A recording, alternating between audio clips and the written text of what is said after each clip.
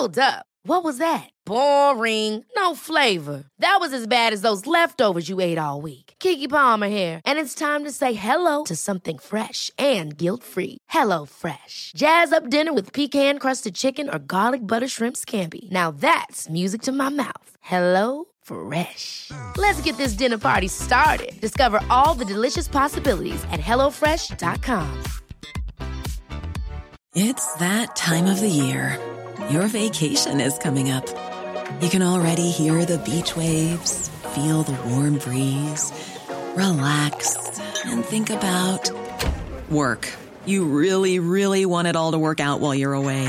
Monday.com gives you and the team that peace of mind. When all work is on one platform and everyone's in sync, things just flow. Wherever you are, tap the banner to go to Monday.com.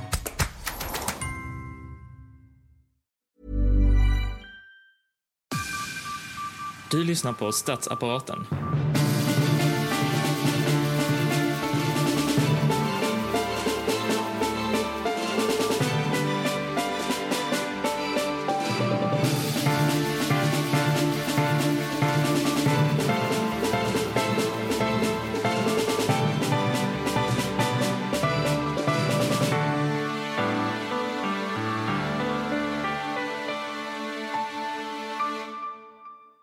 Då vill jag hälsa er alla välkomna till det här avsnittet av Statsapparaten.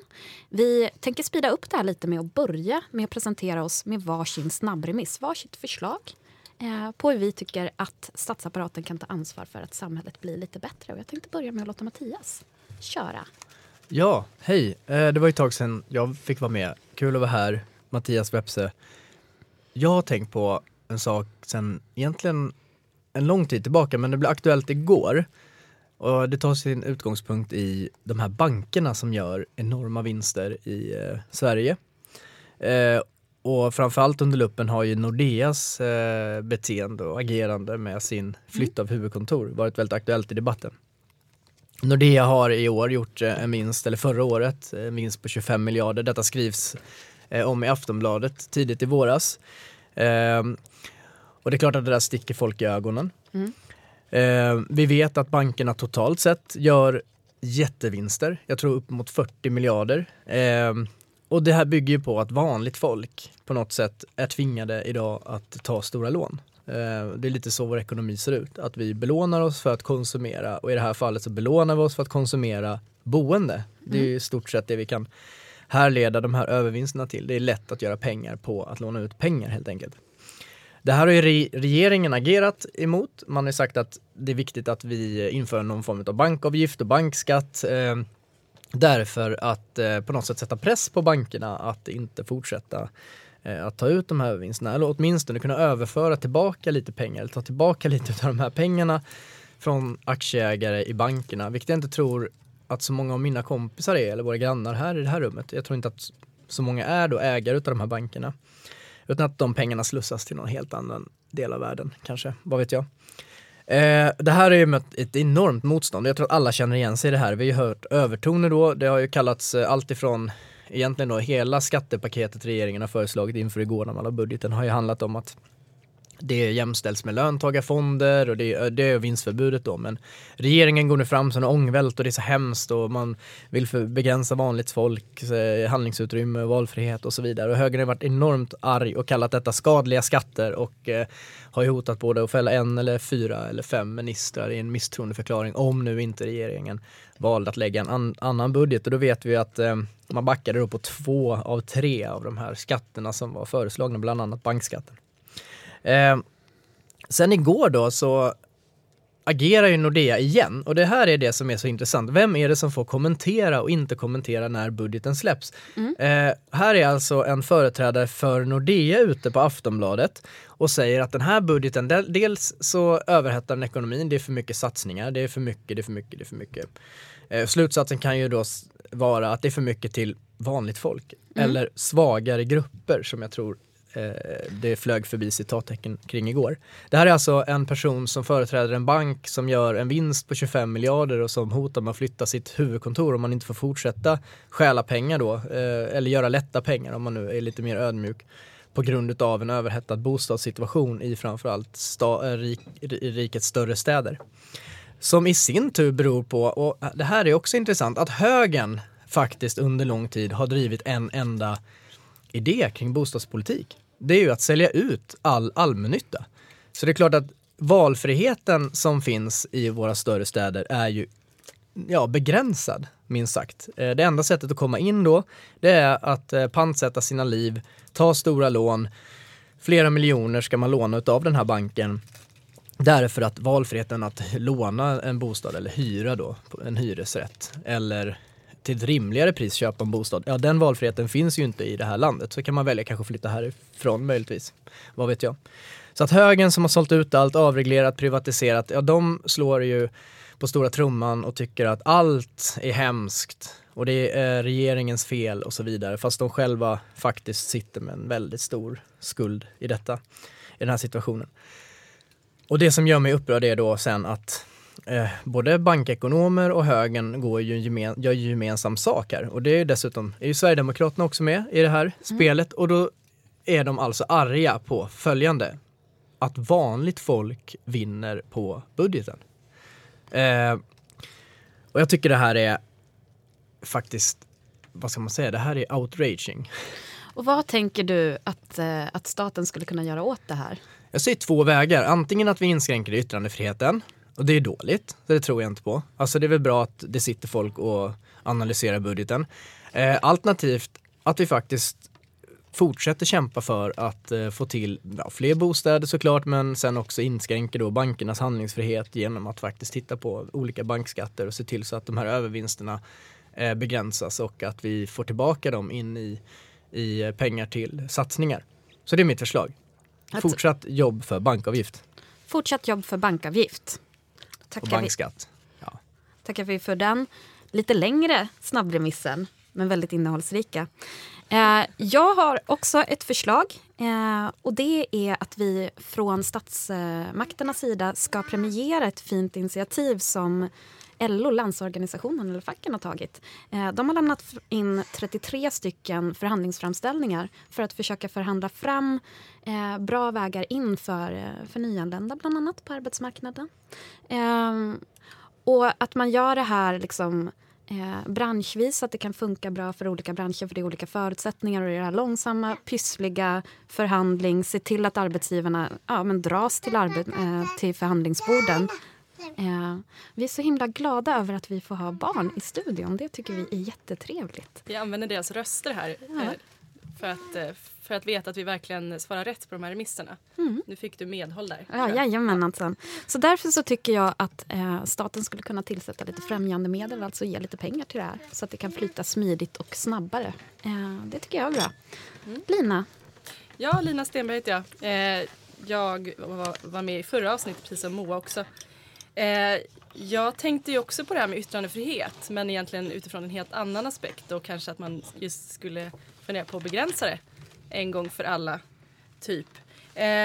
I helgen så var det en nazistisk marsch i Göteborg utan tillstånd för att man skulle testa inom citationstecken inför den 30 september som då är en planerad demonstration. Jag tycker att det här är någonting som börjar bli alldeles ohållbart. Jag tycker att det här börjar bli, alltså, jag förstår att man kan liksom testa gränserna vad yttrandefriheten faktiskt, hur långt går det liksom. Och jag kan förstå att det är lite svårt ibland att sätta ner foten och veta exakt var. Men det här har gått för långt. Inte kan man... Det är helt bisarrt att folk ska behöva vara rädda för att det kommer liksom rasistiska män i liksom med våldsamt uppsåt som går runt på gatorna och slänger ur sig hatfulla saker och men som faktiskt också ger dem en röst att få liksom, säga det de tycker och få inflytande på ett sätt som jag tror man inte riktigt tänker på när man liksom tillåter det här. Så att jag tycker att det är, nu räcker det. Nu får vi ta och begränsa den här yttrandefriheten om vi nu vill kalla den så. Självklart ska man få yttrandefrihet och få demonstrera när man vill liksom få sin åsikt sagd och så. Men det är fortfarande hets mot folkgrupp som är en del av detta. Och som ni hör så håller Hedvig med mig jättemycket just här. Så att, jag tycker ändå att Hedvig har en utslagande rösten här. Så att, så tycker jag att vi får göra helt enkelt. Så statsapparaten ger tummen ner till nazistdemonstrationer. Vi tycker att de kan förbjudas. Rätt och slätt. Rätt och slätt. Då så. Då går vi vidare på vårt huvudtema för idag. Och jag har kommit på att det gick lite för fort i början. Vi kanske ska säga något om vilka vi är. Ja. Kanske. Ja, men varför inte? Det är väl en bra start. Men jag tänker, nu har ni fått höra lite åsikter. Det är ju bra. Ja, sen kan ni ta reda på vilka vi är. Jag heter Moa Salin och jag jobbar på Handelsanställdas förbund. Och jag var som sagt med i förra podden också. Ja. Och Mattias Webster heter jag och är föräldraledig från ABF.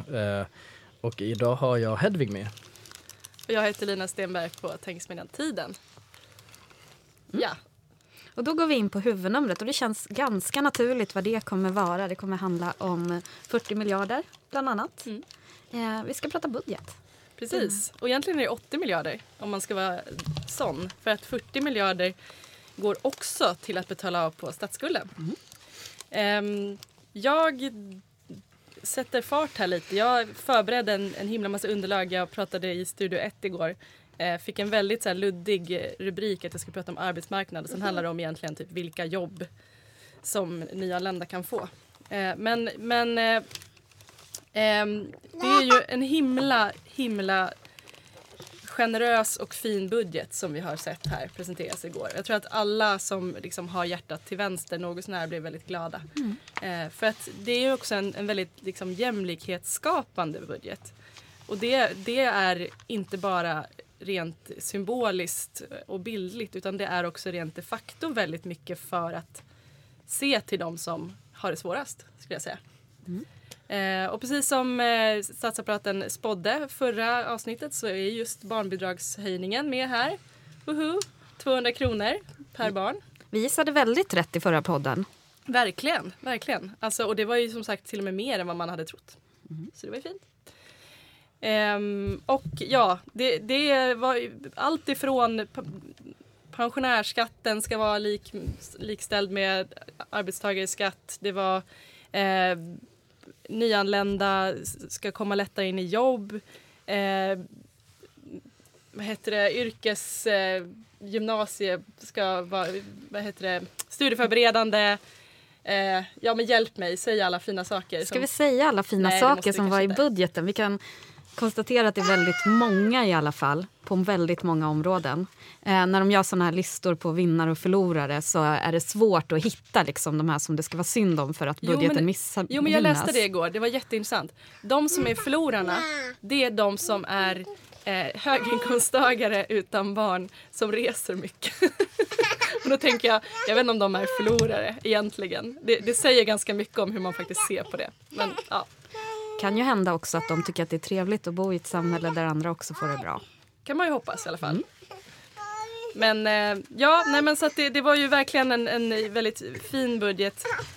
Och jag tänker att det var ju både förslag som var så här generella, som sagt, som det här med barnbidragshöjningen som liksom ger alla lite bättre förutsättningar. Men så var det också just de här lite smalare, som till exempel då underhållsstödet som höjs till familjer med barn som är liksom äldre ålderskategorin. Det var introduktionsjobb och det var alla möjliga fina saker. Och avdragsgill fackavgift också. Ja. Vad säger vi om det, Moa? Men det har funnits en sån himla orättvisa i det här. Vi har 2 parter på arbetsmarknaden. Vi har arbetsgivarna och vi har arbetstagarna. Och så har vi haft en subvention av avgiften för arbetstagarna. Men sen 2007 så har det inte varit det för...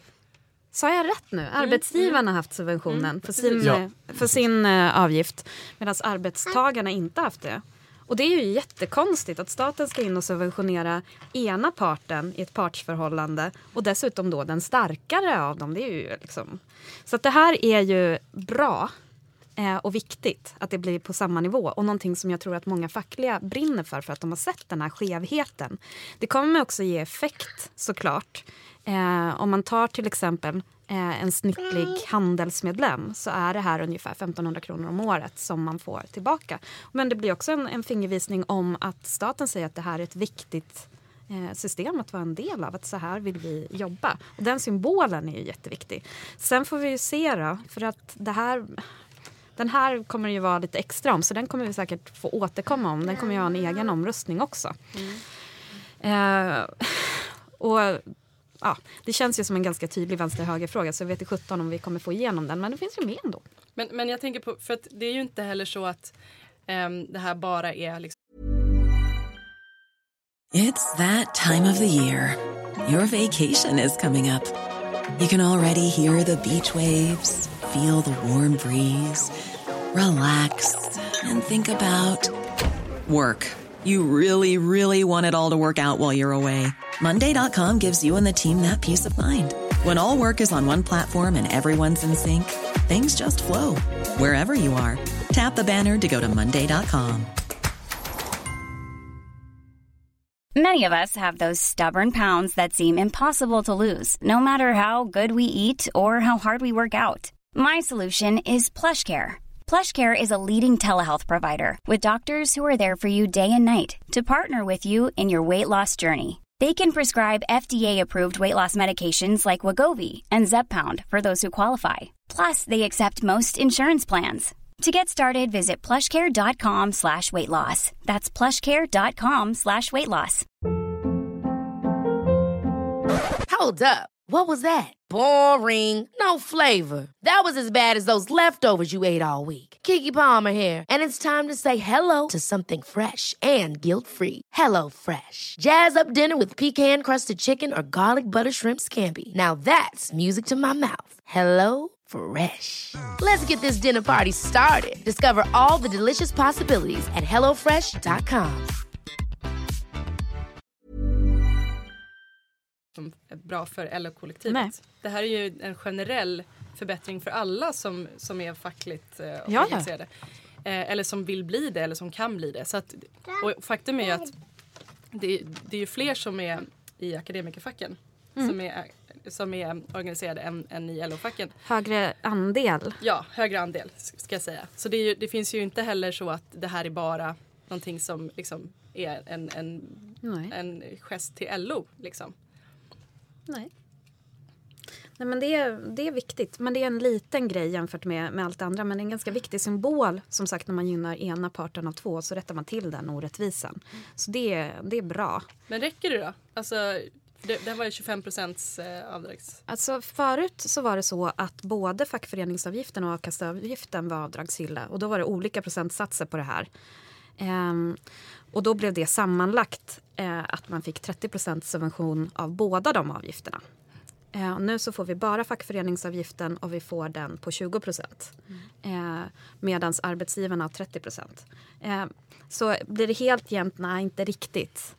Men det här är ändå en bra liksom, en bra grej. Mattias, vad säger du om miljödelen i det här? För det var också en ganska stor del. Ja, dels fortsätter satsningarna på det som heter Klimatklivet som bygger på att få till ett antal omställningsprojekt. Jag tror uppe i 1000 olika omställningsprojekt lokalt. Och Klimatklivet är ju riktat både till föreningsliv och till företag och till medborgarinitiativ för att liksom göra praktisk förändring i vardagen. Och det tycker jag faktiskt är ett väldigt bra sätt att jobba med klimatfrågorna från den här regeringen. Och det har man ju stärkt upp. Så de har ju satsat på, och det kanske då kommer till del folk som bor i städer, men det är ju det här med elcyklar och stöd för liksom annan infrastruktur. Vi ska inte heller glömma att vi bara för några veckor sedan hade en infrastrukturplan som också pekade på satsningar på tåg och annat som kommer framöver. Och jag säger sammantaget så är ju miljöbudgeten förstärkt. Nu kan jag inte exakt i tal om det är runt 10 miljarder eller något sånt där på ett antal års sikt framåt. Men den här regeringen satsar ju stort på att liksom göra skillnad både i människors vardag men också i form av klimatbistånd och andra åtgärder för att liksom ta ansvar för att nå Parismålet. Jag tänker liksom att just det här med, och du sa att män som kör mycket bil, man lanserar ju också här i dagen att vi ska se över resavdraget som idag är, alltså jag lyssnade lite på debatten och då var det liksom att Ulf Kristersson då sa att regeringen med precisionsskärpa motarbeta svenska företag. Och då tog han just upp bonus-malus-systemet som är en klimatåtgärd. Och det handlar alltså om att nya bilar som plockas ut får en bonus om de har låga utsläpp och en straffskatt om de har höga utsläpp. Ungefär så. Skillnaden från den gamla regeringens miljöbilsbonus är ju att vi inte räknar in dieselbilar till miljöbilar. Och det gjorde man ju förut därför att de hade en lägre utsläpp av koldioxid. Men vi vet också att det där är ju stort fusk, har det varit från branschen. Det har varit väldigt uppmärksammat. Och dieselbilar just är ganska dåliga i stadsmiljö. Därför att de släpper ut små partiklar. Vilket är skadligt ur andra aspekter. Och då tänker jag så här rent, för det var ju svårt för oppositionen igår att hitta egentligen kritiken mot den här budgeten. Det var ju att typ att vanligt folk vinner på det här, det är för dåligt, eller det är för mycket av allting, det går inte, eller i det här fallet, ni slår ut svenska företag med bonus-malus-systemet då. Och då tänker jag så här, vore det inte bra då om Volvo slutar producera bara stora subbilar som körs på diesel? Och det har man ju faktiskt sagt. Han måste ha slutat läsa tidningen, Ulf Kristersson. Därför att man har sagt att från 2020 tror jag det ska det vara Volvo, alla modeller av Volvo ska innehålla någon form av hybrid alternativt eldrift. Så att jag menar, jag vet inte. Jag hade ju ett litet snack med Ulf Kristersson igår. Fick jag ju då tillfälle när jag satt och väntade på att komma in i studion. Jag frågade honom om han hade blivit förvånad över den här budgeten och då sa han att han faktiskt hade det. De hade fått indikationer på att det skulle vara ungefär 20 miljarder och det tyckte de inom citationstecken var att regeringen tog i så de sprack. Så 40 miljarder var liksom outrageous. Nu, det här ordet var mitt. Outrageous. Men alltså, det är ju veckans ord i statsapparaten. Vad är det svenska? Det är liksom, det är alltså man blir, det är ja, men fundera på det. Ifrån. Om du funderar på det. Jag funderar på det. Förlåt. Nej, men och det är ju, alltså, kritiken har ju varit lite svår. Alltså, jag håller med om att alltså, det de har haft kritik, alltså oppositionen mot den här budgeten är ju att den överhettar ekonomin. Att den är liksom valfläsk. Att den är just då så här, den slår ju liksom mot dem som har det bra. Alltså det är ju ganska så här, jag vet inte, till och med den diskussionen som jag var med igår då, min motpart som liksom företrädde den borgerliga sidan, hon hade ju lite svårt också att inte lovorda till exempel kunskapslyftet. Så alltså det är ju, så det finns ju verkligen delar i det här som någonstans är allmänt sett väldigt bra. Men just det här med när det gäller överhettningen som de ju då hävdar att det är oansvarigt på det sättet. Vad säger du om det, Moa? Man betalar ju också av så himla mycket den här gången. Så man liksom sätter ju svensk ekonomi starkare. Och sen så är det ju så att vi har det här utrymmet och vi har en massa saker som behöver hända i samhället. Det vore ju jättekonstigt att inte använda det.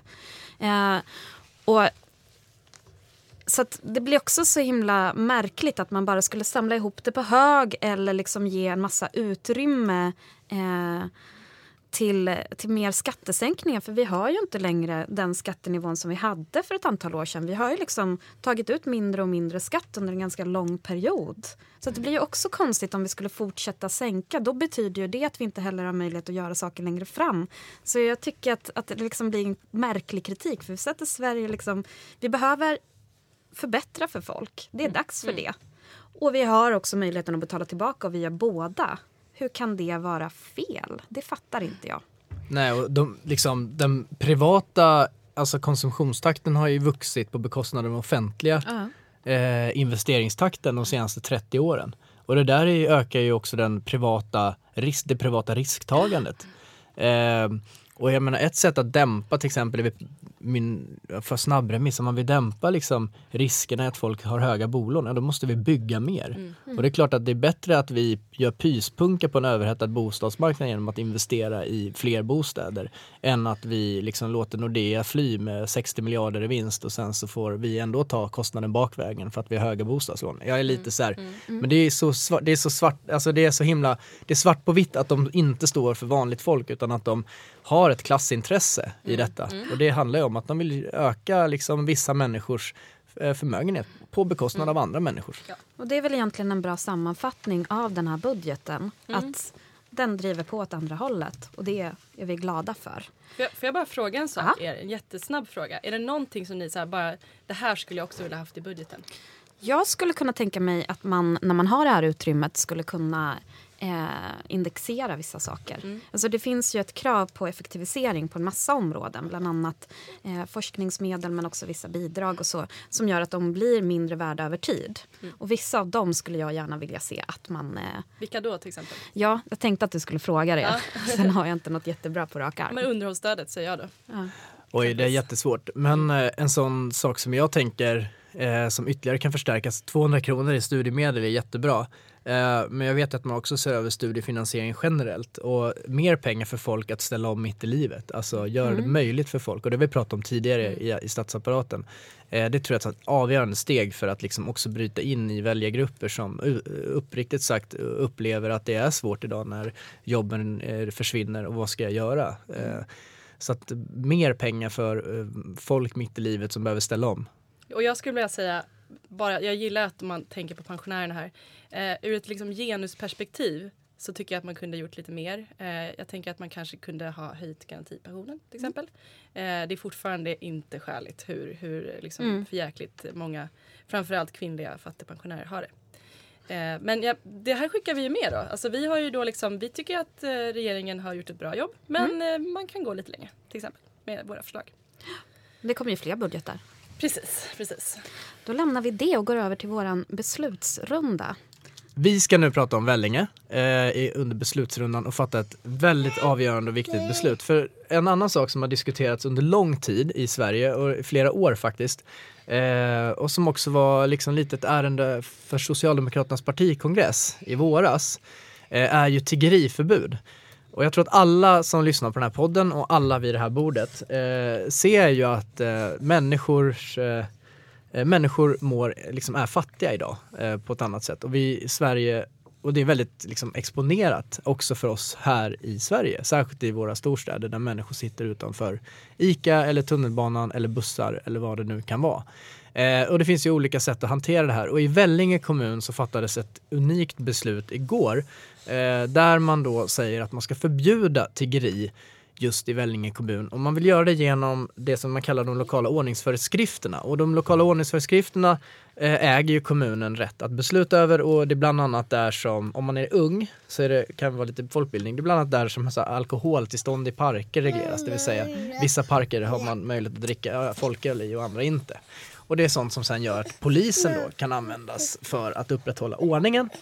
Och nu vill man alltså ge polisen möjlighet att avhysa tiggare. Och enligt då de medierapporter som har kommit så säger ju då kritikerna till det här att det bryter både mot de mänskliga rättigheterna men att det också skulle i Vellinge kommun handla om 4 personer. Och att det finns andra möjligheter att hjälpa då 4 personer än att avhysa dem med polis.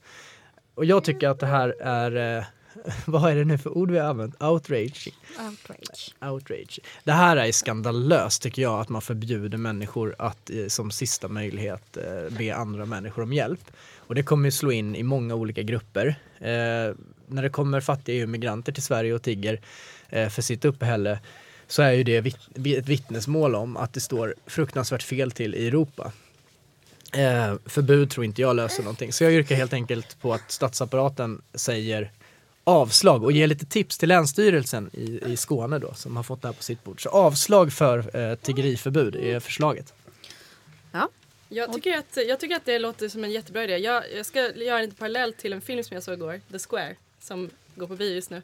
Jag ska inte liksom avslöja typ handlingen och så, men det går ju väldigt mycket ut på i den filmen på att man kan inte förvänta sig att få hjälp om man inte hjälper andra.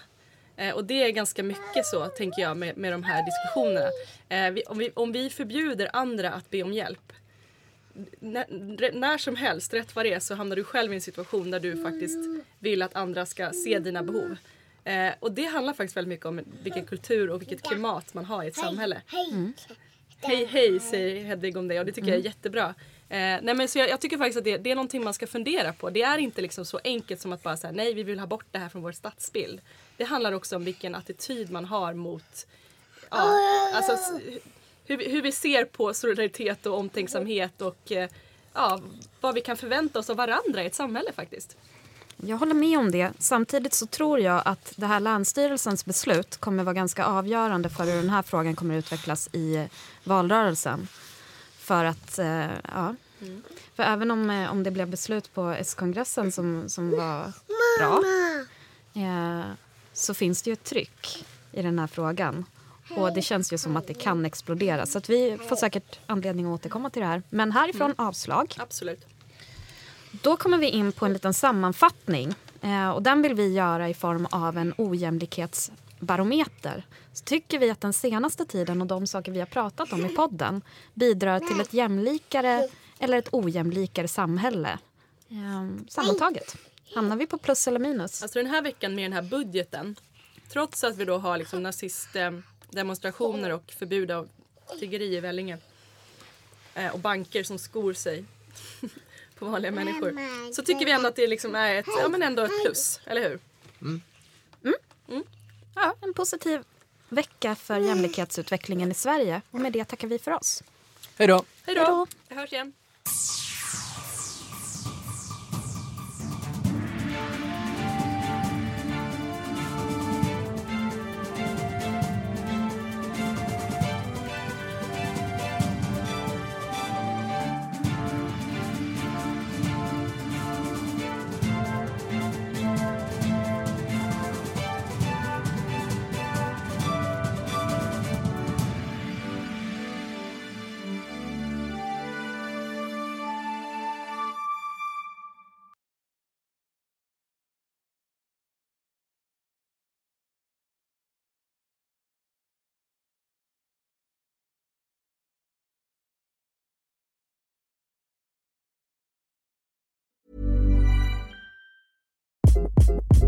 Hi, this is Craig Robinson from Ways to Win, and support for this podcast comes from Invesco QQQ.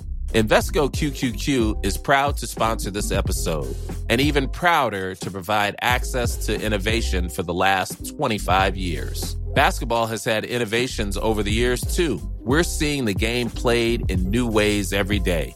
Learn more at Invesco.com/QQQ. Let's rethink possibility. Invesco Distributors, Inc.